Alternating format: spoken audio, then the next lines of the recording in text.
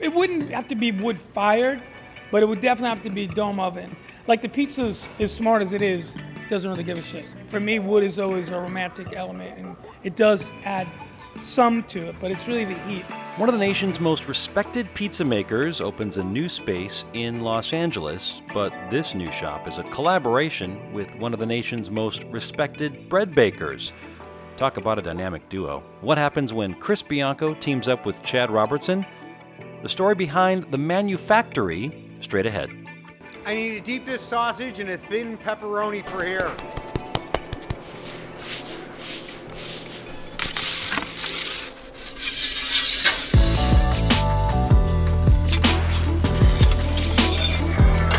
This is Pizza City, the podcast dedicated to the art, craft, and passion behind some of the world's greatest pizzas. I'm Steve Dolinsky, author of Pizza City USA and founder of Pizza City USA Tours in Chicago.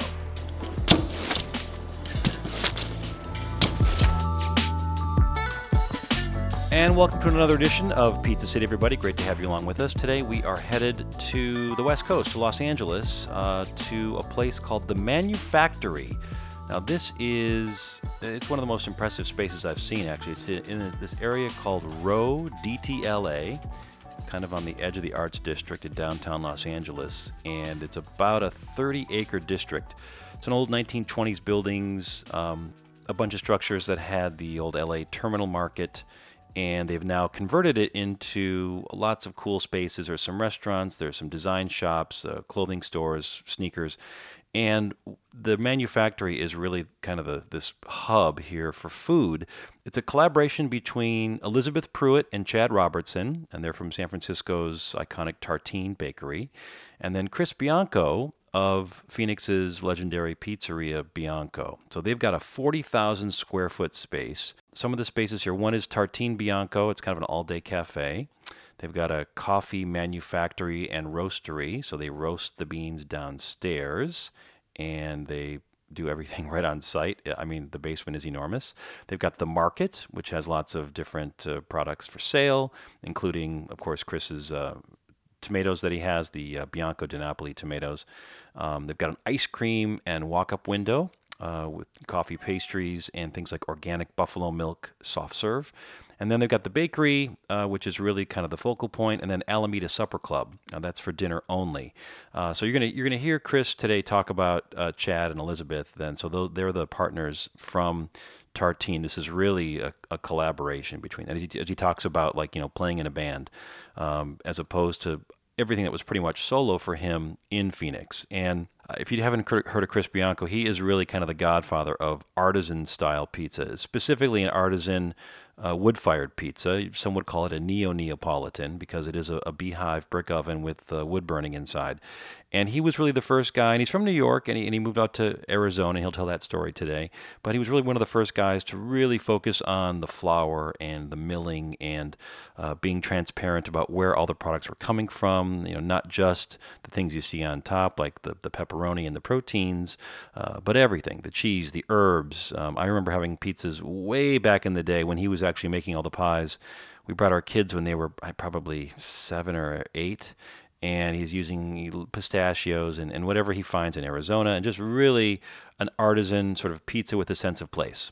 So I met up with Chris. I was kind of bummed. I wanted to meet Chad Robertson too. I've never met him, but I did meet up with Chris, which was great to see him again, at the Manufactory in downtown LA. And I started off by asking him kind of just describe where we were standing.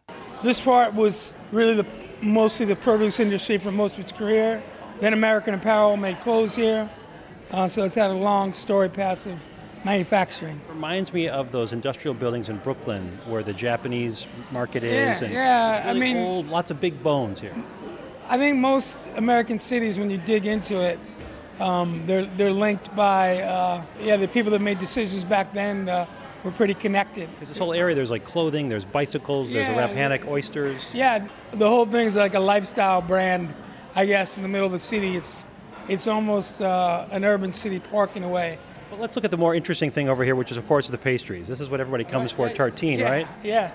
Obviously, the beautifully laminated croissant. What's incredible about this, I think, point in time is what was different than when I opened up in 88 or when Chad and Liz opened up, I think in 96, was our ability to help shape product by shaping ingredients, investing in organic farming, working close with farmers, looking at how milling technologies changed. So it's just not, like when I was growing up, it was like, don't ask any questions. It's the best, it's the water, it's whatever. And now we can have different conversations about, which is the study of this project, was what makes good things good. Provenance of ingredients, transparency, where your food comes from, and then hopefully that's combined with great technique, ability to put it at proper temperature or lack thereof. Looking behind the pastry case here, I see some of the breads from Tartine, oat porridge, olive fougasse, durum slab. Yeah. But as we work our way down here, there's soups and salads, and then some of your flatbreads?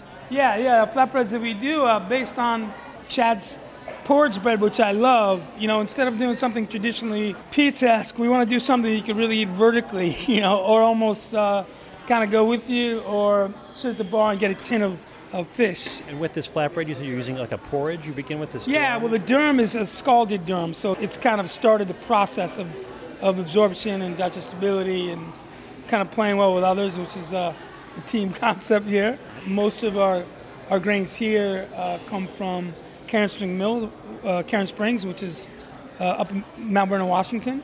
Chad and Liz and Jennifer Latham, one of the bakers and head bakers in San Francisco, have been working on a kid's bread, which is I'm fascinated about. It's kind of like the gateway drug to good bread. Like the kids' bread is like if you took Wonder Bread or Bimbo, and a soft, squishy peanut butter and jelly it's very necessary in our time. Like I've got little kids. I got married late. I have little kids, and getting them to have a sandwich or a peanut butter and jelly, we can sucker punch them with, this is delicious, and it's not too dark and scary. Right, but it's made with great ingredients. It's made with great ingredients and made with great, fermentation, digestibility, all the other things. But it's also has things that would, if you didn't know those things, it would just be delicious. So this is all, again, tin fish, cheeses, charcuterie, flatbreads, wine by the inch, but you can surely eat whatever you want. As you pour it into the glass, the wine... You'll get like a 750 ml, and just stop when you're done drinking. Okay. Pretty, like in Italy, it's al consumo, like you just, when you're done, you're done. See, I'm glad you said that, like in Italy, because the sense I'm getting, this feels very European to me right now. Everything you're talking about. You know what? I think in theory, but I think we're in a world right now that, like, I think the people that are seeing ways that they like to eat, it's pretty global right now. How would they like to eat? What do they need in the morning? What do they want to bring home at 5 o'clock? Let's starve off traffic and just hang out at the bar for a little while and Uber back to the hotel or whatever, By the way, you opened Pizzeria Bianco in 88 in Phoenix? Yeah. And I heard just the origin story quickly.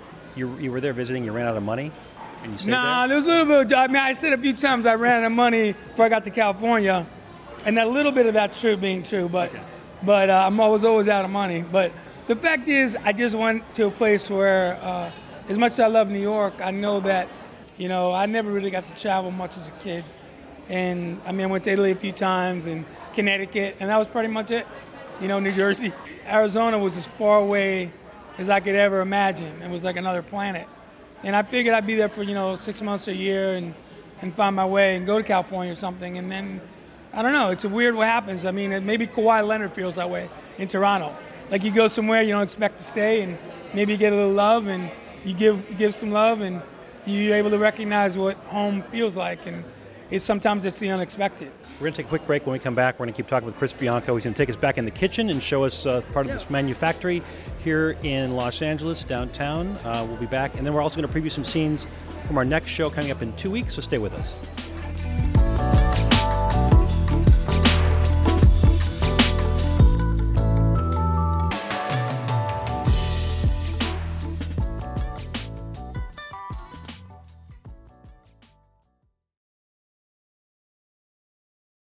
Okay, welcome back to the show, everybody. We're now back here in the kitchen at Bianco Tartine with Chris Bianco. Yeah. So what is Alameda Supper Club? It's like a dinner time thing only? Yeah, so this is, it was kind of loosely based on a little place I have, Tratto in Phoenix, which is our little trattoria that we have. It's a tiny menu.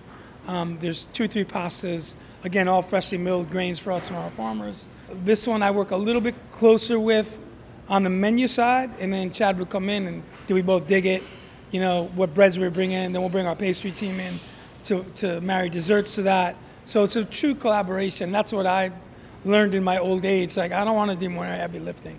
I want to play in a band, And are you doing any pizza here with your signature on it? Because there's no beehive brick oven here. Yeah, there's not. We just do our flatbreads here, and we do some other stuff that are more signature items from my other restaurant. But it's just in the project itself. I just felt that you really had to dedicate something. Like what made our places, I think, special is we dedicated a space to that. I think I didn't want it to lose focus or send a pizza to the other side of the room. I wanted things to be focused and be able to do what we do. I think, we're still talking somewhere in the complex. I might drop a little Pizzeria Bianco in, one more, my last one maybe. Somewhere within this entire complex, maybe. Okay, maybe.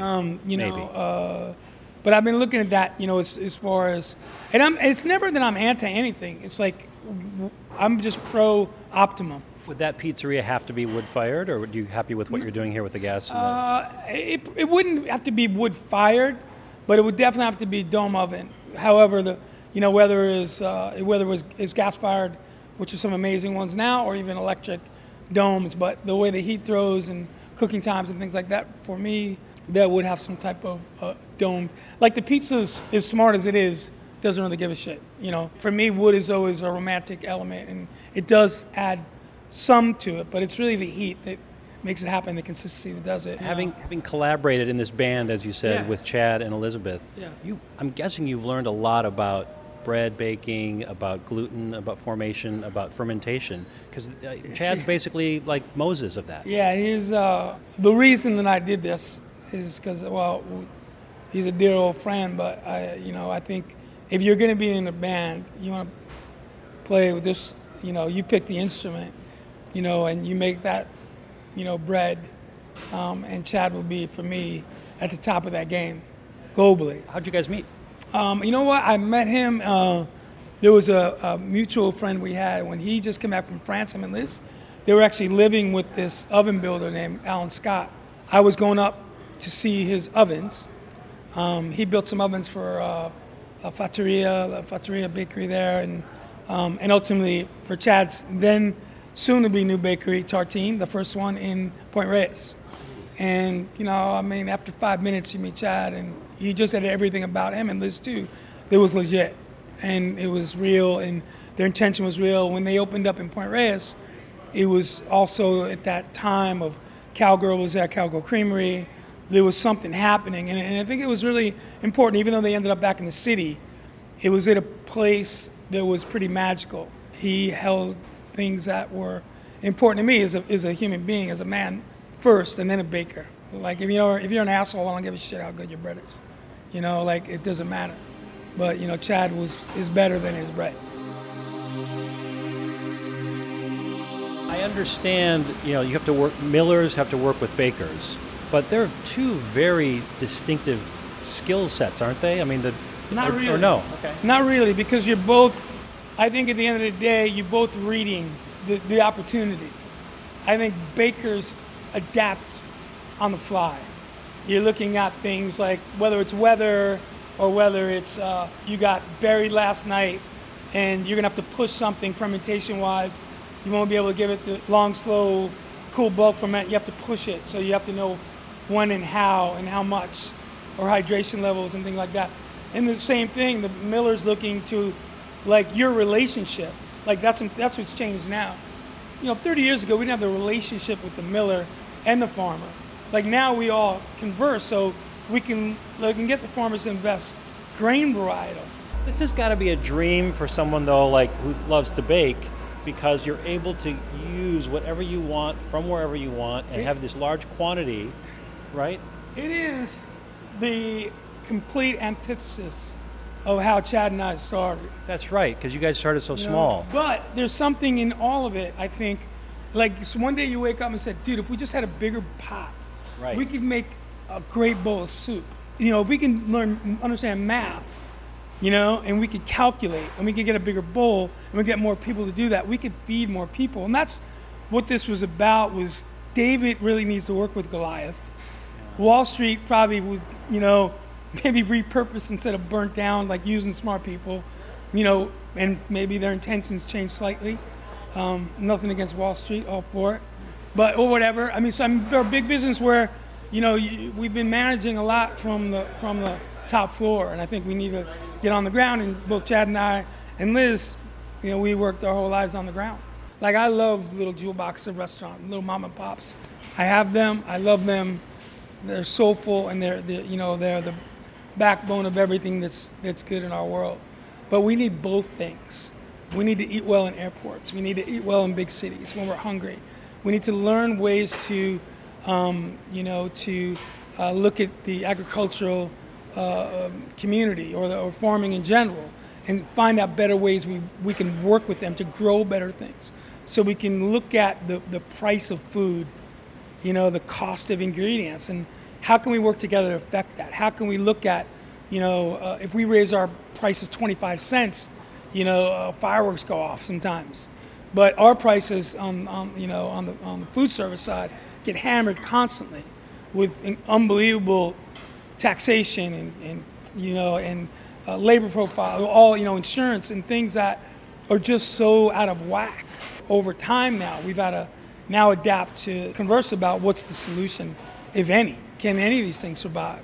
So what is your role here now? Are you mentor? Are you teacher? Are you not on the line, obviously? Yeah, I still jump on the line a little bit. I need it more than needs me. Like, even back in Phoenix, I still get on the line or pull a pizza shift or two, or I enjoy it. But I think it's kind of like when you see the guy with the beer belly on third base coach. Well, he might have bat 400 for 25 years, but there's a time that you got to get the microphone on the mezzanine. That's a great sports analogy. I love that. You just third base coach. You just got to say that. I remember that guy, man, George Brett. He doesn't look like, whatever. You picked the Ryan Sandberg. What role do you play? Like, how do you affect the game? Well, advisor and. Well, I think yes, but I think you have to have a willing audience. So you have to create this world that you want to live in. Okay, last question, Chris. Yeah. I ask all the people on the show the same thing. Yeah. Knowing what you know now, Yeah. you've been doing this for, you said, over 30 years. Come on, let's do it.